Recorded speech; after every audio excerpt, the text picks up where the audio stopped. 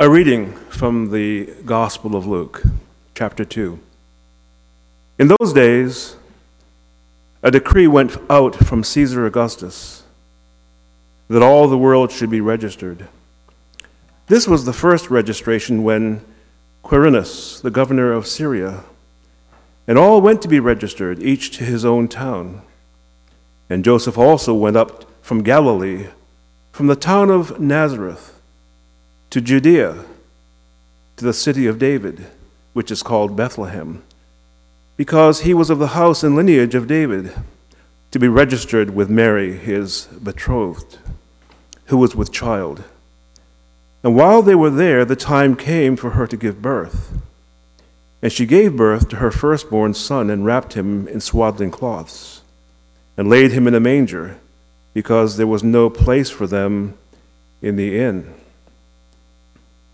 And in the same region there were shepherds out in the field, keeping watch over their flock by night. And an angel of the Lord appeared to them, and the glory of the Lord shone around them, and they were filled with fear. And the angel said to them, "Fear not, for behold, I bring you good news of great joy that will be for all the people. For unto you is born this day in the city of David a Savior, who is Christ the Lord. And this will be a sign for you.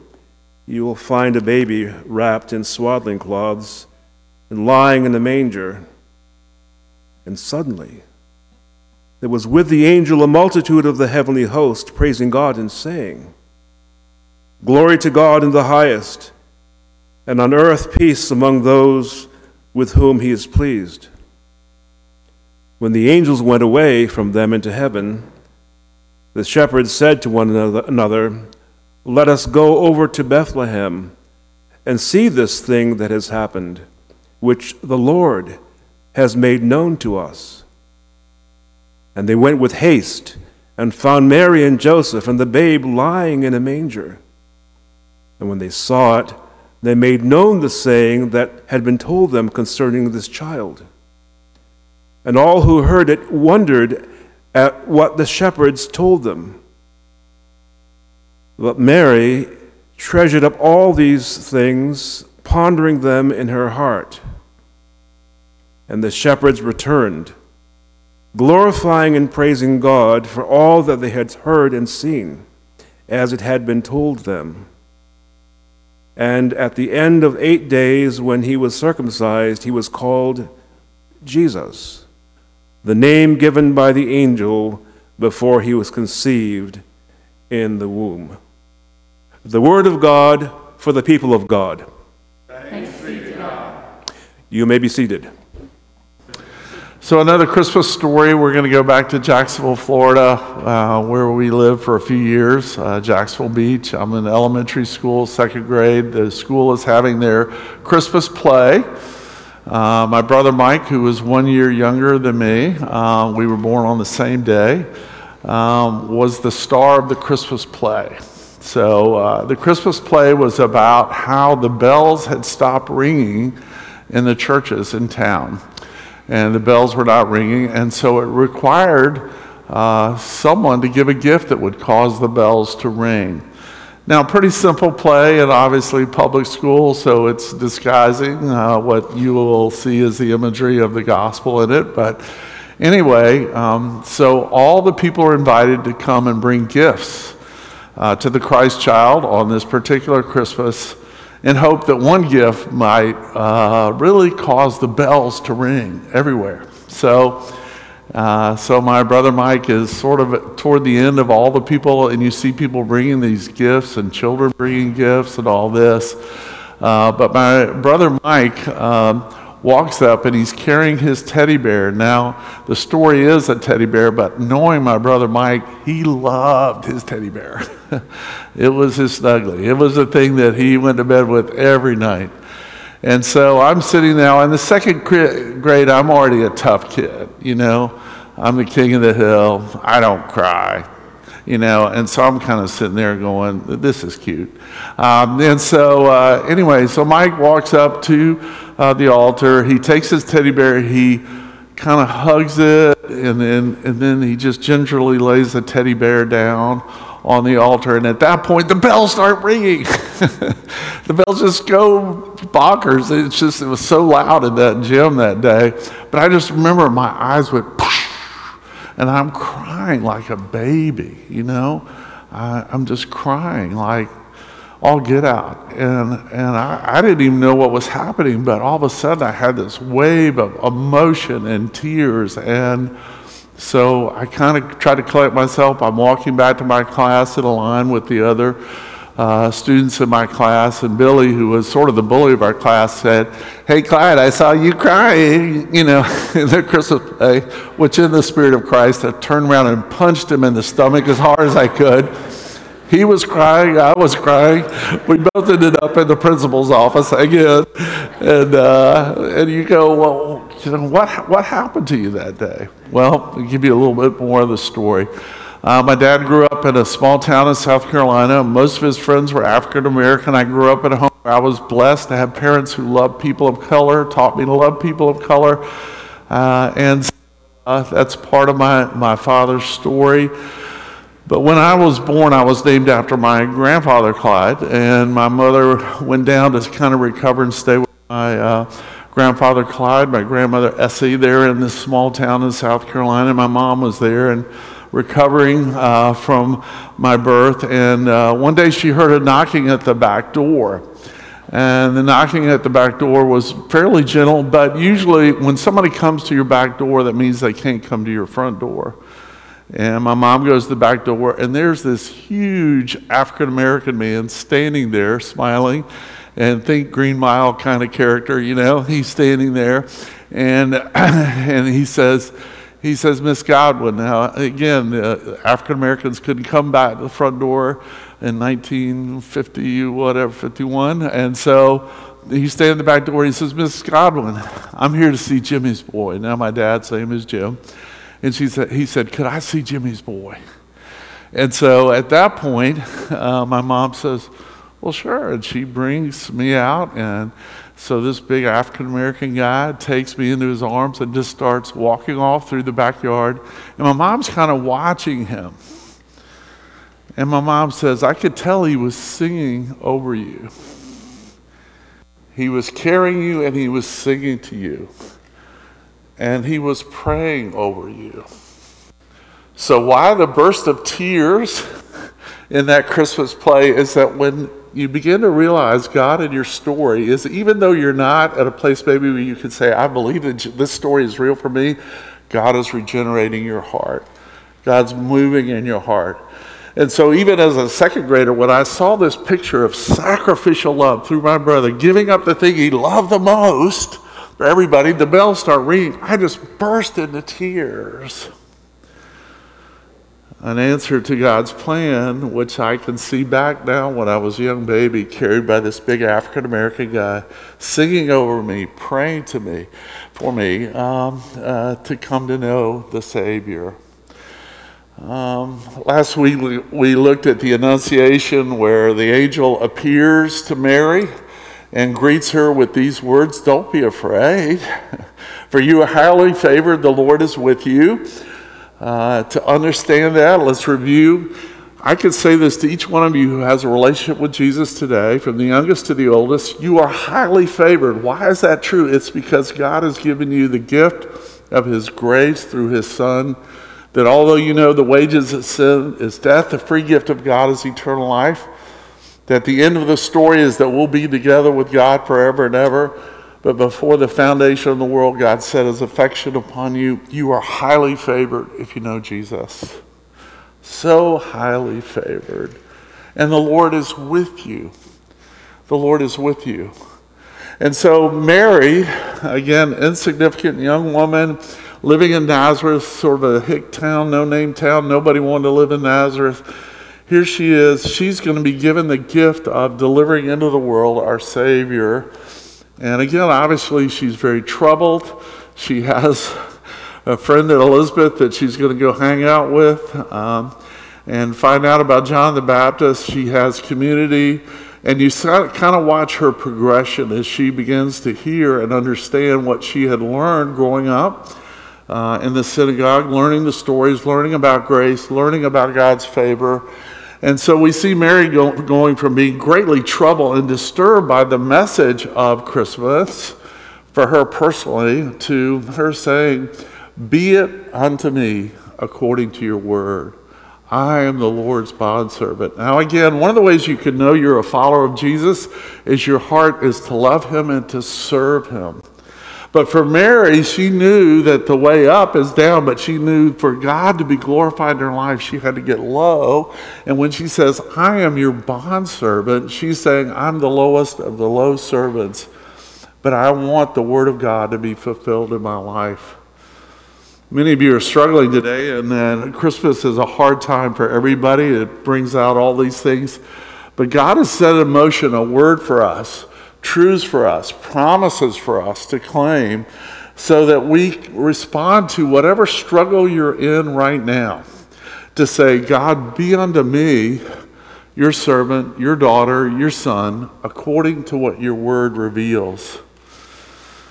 Well, in this text, verse 10 in Luke 2 is part of my personal mission statement.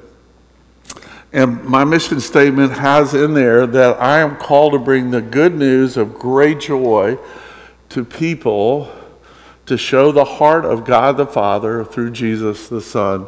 It's part of my mission statement. So we're right here in my sweet spot, my wheelhouse. It's like throwing a softball up to me going, all right, here we go. And recently I was at a gathering of people on our street, and it was not a Christian gathering. It's one of these street parties that my neighborhood's famous for. And I'm talking to this guy who is an amazing photographer. He has a gallery there called The Bridge. You can go look it up online. And Greg is probably 73 years old. I'm 70. And he's just full of life. He represents all these photographers. He travels the world. He just won some big international award. Hangs there in the gallery there on Pemberton Street, right there at the corner of Mass Ave and Pemberton. And he's talking to me, and he's so passionate. He's so inspired about his photography, his art. And at some point, he just looked at me, and he's just on a roll, telling me all the things that he's excited about doing. He says, "Clyde, at my stage of life, I'm swinging for the fences. I'm swinging for the fences." And for those of you who are not in sports world, that means you're standing up there going, "I'm swinging for the fence. I'm swinging for that green monster. I'm going to knock it over the green monster." And that's when your life is filled with the passion of Christmas. You want to reach and grab everything that's out there for yourself to share with others. And that's what this feeling of joy looks like. So let's put ourselves in the context of what's going on with Joseph and Mary. So here they are. They're not even married yet. You talk about a scandalous trip. So again, another time I'll have to tell you about one of my scandalous trips, but I'm not going to go down that muddy trail right now, where I was traveling with a woman that was not married. We were good friends, but there was nothing going on. So anyway, not to worry, okay? But here is this scandalous trip, that Joseph, because the angels met with him, reassured him it's okay, he's with him. Joseph, because he was an honorable man, he and Mary have to go together about 70 miles south to Bethlehem. They have to travel, you can imagine, walking 70 miles with a woman who's 9 months pregnant. And so he makes the trip. They get there, and we see what unfolds here in this place. But why are they going there? Well, again, think about the hard circumstances that are going on in your life right now. Maybe your work is so demanding and you're just being crushed. You're being asked to work 24/7, bricks without straw. It's just so hard right now.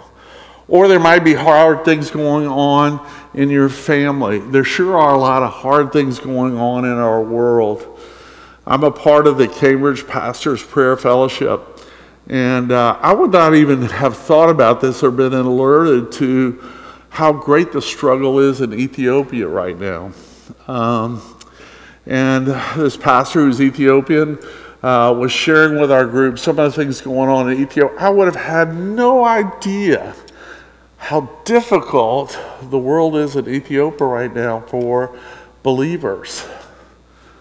Why is God allowing these things to happen? How is God going to use it? What is God doing? So you can imagine finding out that not only do you have to travel with somebody who's not really shouldn't be traveling, things are really hard, but you're having to travel because you're going to have to pay more taxes. Now, down south, when people get upset, is if you raise their property tax at all, you're going to get ousted, from the city government, city manager, whatever. Is that if you want to get people riled up, just say, hey, guess what? You get to pay more taxes. And a matter of fact, you're going to have to travel to register so we can make sure we get those taxes from you.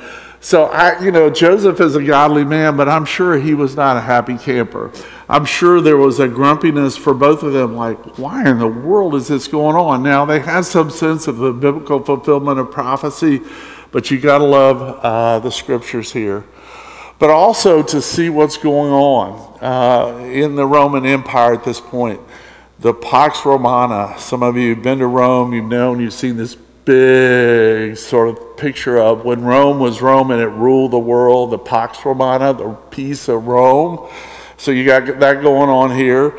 You have Caesar Augustus. Now, Augustus, the word means holy.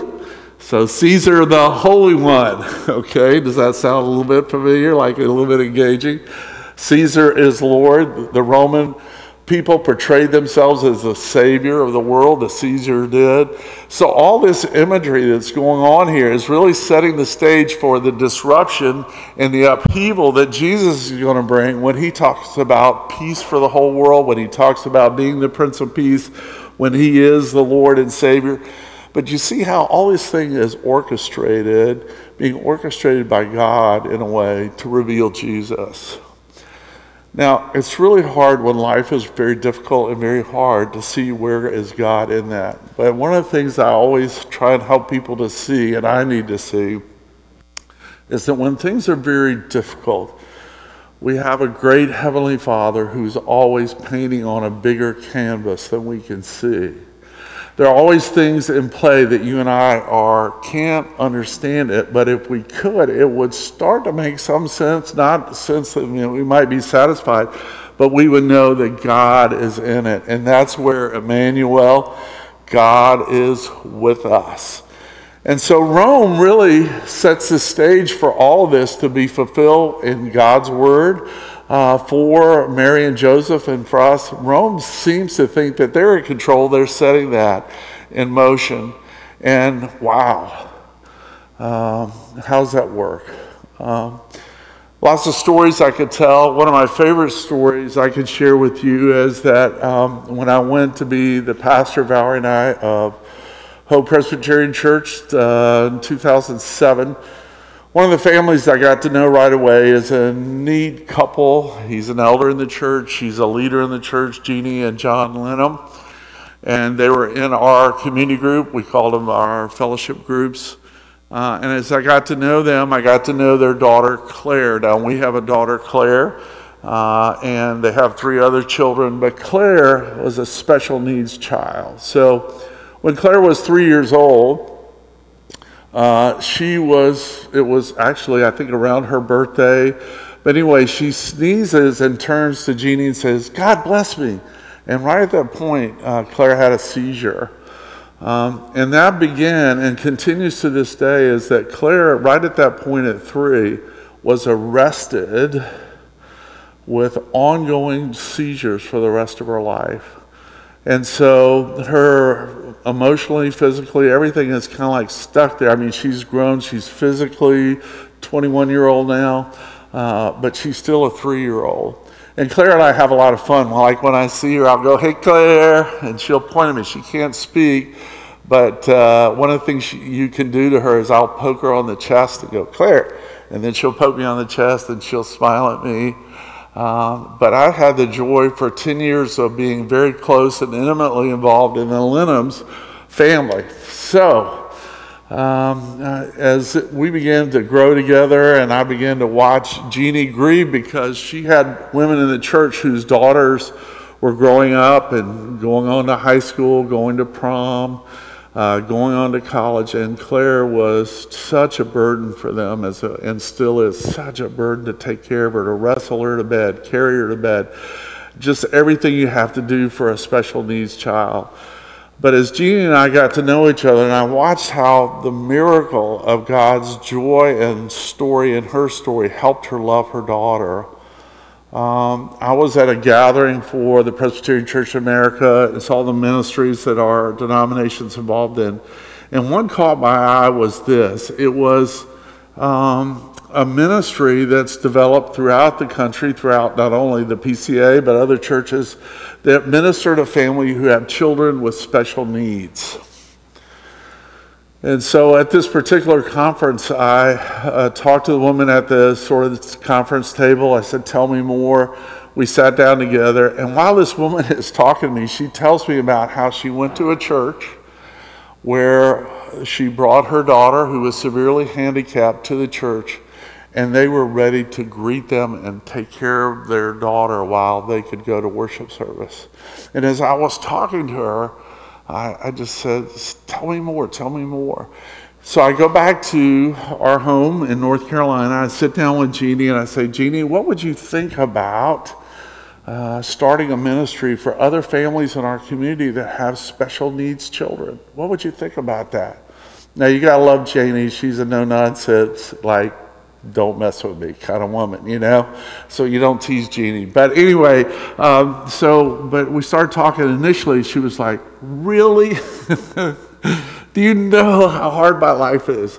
Do you know do you have any clue, Clyde, what it's like for me to carry for my special needs?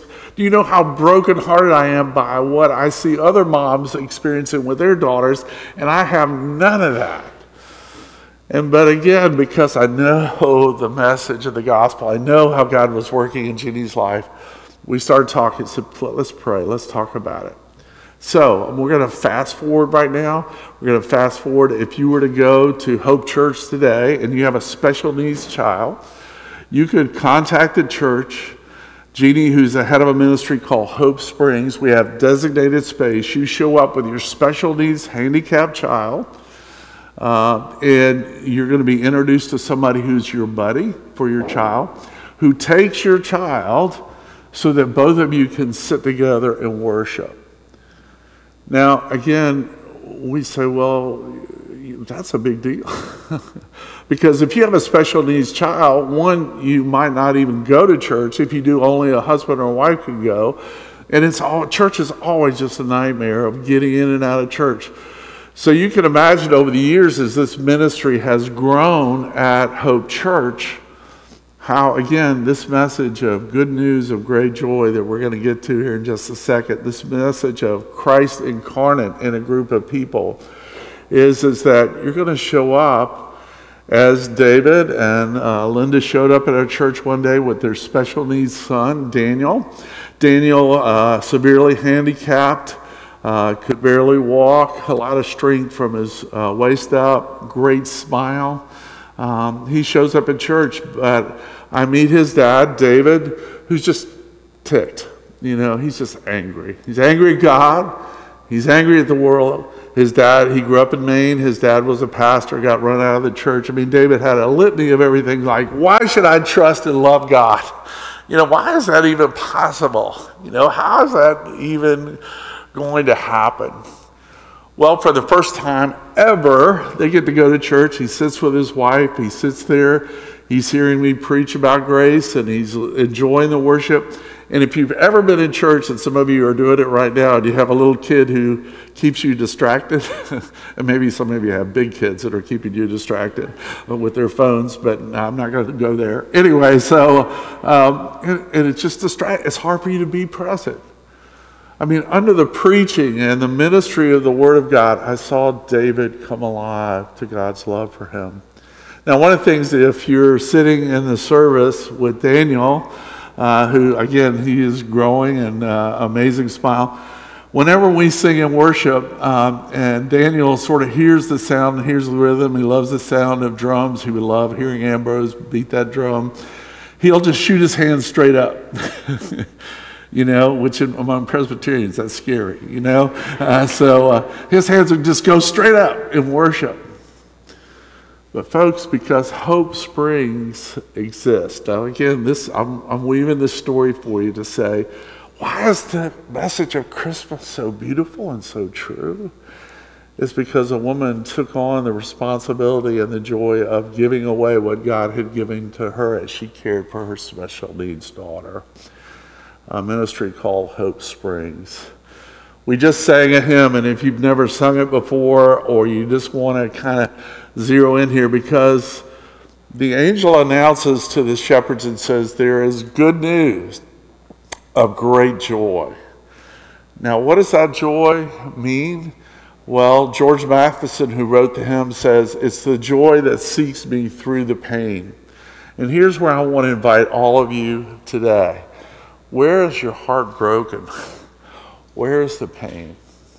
Where does it hurt? Where do you feel deeply sadness or loss or grief or anger or frustration? There is a joy that comes from heaven which is pursuing you vigorously, lovingly, tenderly to draw you out of that pain into the presence of what it means to know the good news that God is with you. Emmanuel, God is with you. This is the message of the story, and it's to shepherds. I mean, oh my goodness, the shepherds were, and to use the language down south, they were the pond scum. They were the unlovable people that, we tend to sanitize Christmas and make it this wonderful story. Shepherds were hated. They were always on the night shift. They were accused of all kinds of bad stuff. So again, if you want something to grab you today, it's just realize that not only has God sort of submitted himself and invested in this young teenage girl, Mary, now he's going to go to the people who were scum to that society, the shepherds. Where does the angel show up? He shows up to them at night, and he shines a great light. Now, again, just to encourage you about Christmas is that you might be sitting here thinking, I don't have much light. The light I have is not that great, but man, the light that I do see is painful. There's a light greater than the light that you can see. Maybe you've had this experience where sometimes things really do seem dark or impossible, and all of a sudden there's a light, there's an explosion of light in your mind, your imagination. And Jesus is revealing his great light. In Psalm 36 we read, for with you is the fountain of life. In your light we see light. That same light is available for you and me to experience and to see. As I've worked with people and watched people work, again, the same thing that happened to David with his disabled son is that the light of Jesus began to burn so bright, began to be so real, that to see the transformation of David's story over months and working and praying with him, it is the glory, it is the bright light that's shining this Christmas for you and me. Paul says this in 2 Corinthians 4:6, for God who said, let light shine out of darkness, has shone in our hearts to give the light of the knowledge of the glory of God in the face of Jesus Christ. Now notice this imagery. Paul says, Jesus who said, let there be light, there was light. And now Paul says, God has shone into your heart and my heart the light of the knowledge of the glory of God in the face of Jesus. In your imagination, when Jesus looks towards you, when you look towards him, what do you see?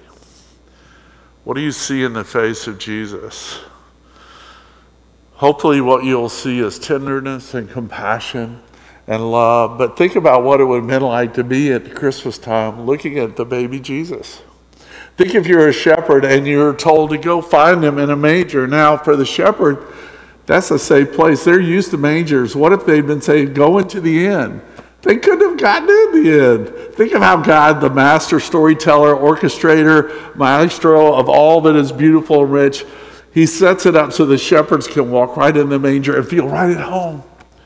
My friend, if you know Jesus Christ and you come to this table today, you feel right at home because you know what the bread represents. You know what the cup represents, the body and blood of our Savior who wants to feed us with this good news of great joy that will not let us go. God is with us in abundance. This morning, will you open your hearts wide?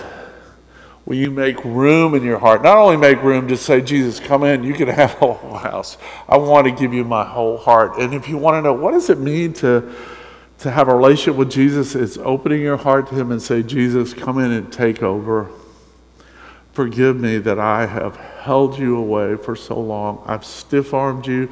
I've denied you. But my friend, the reason why you're listening right now, there have been people in your story who have prayed over you, have prayed for you, who think about you and want you to know the greatest thing you'll ever know is that Jesus is the Lamb of God who is now your great good shepherd. Let us pray. Father, we thank you this morning for the thrill of knowing the truth that sets us free. And we pray this Christmas, it will be like no other, that we will experience together the thrill and the wonder of what it means to know this good news of great joy that you promised us. Amen.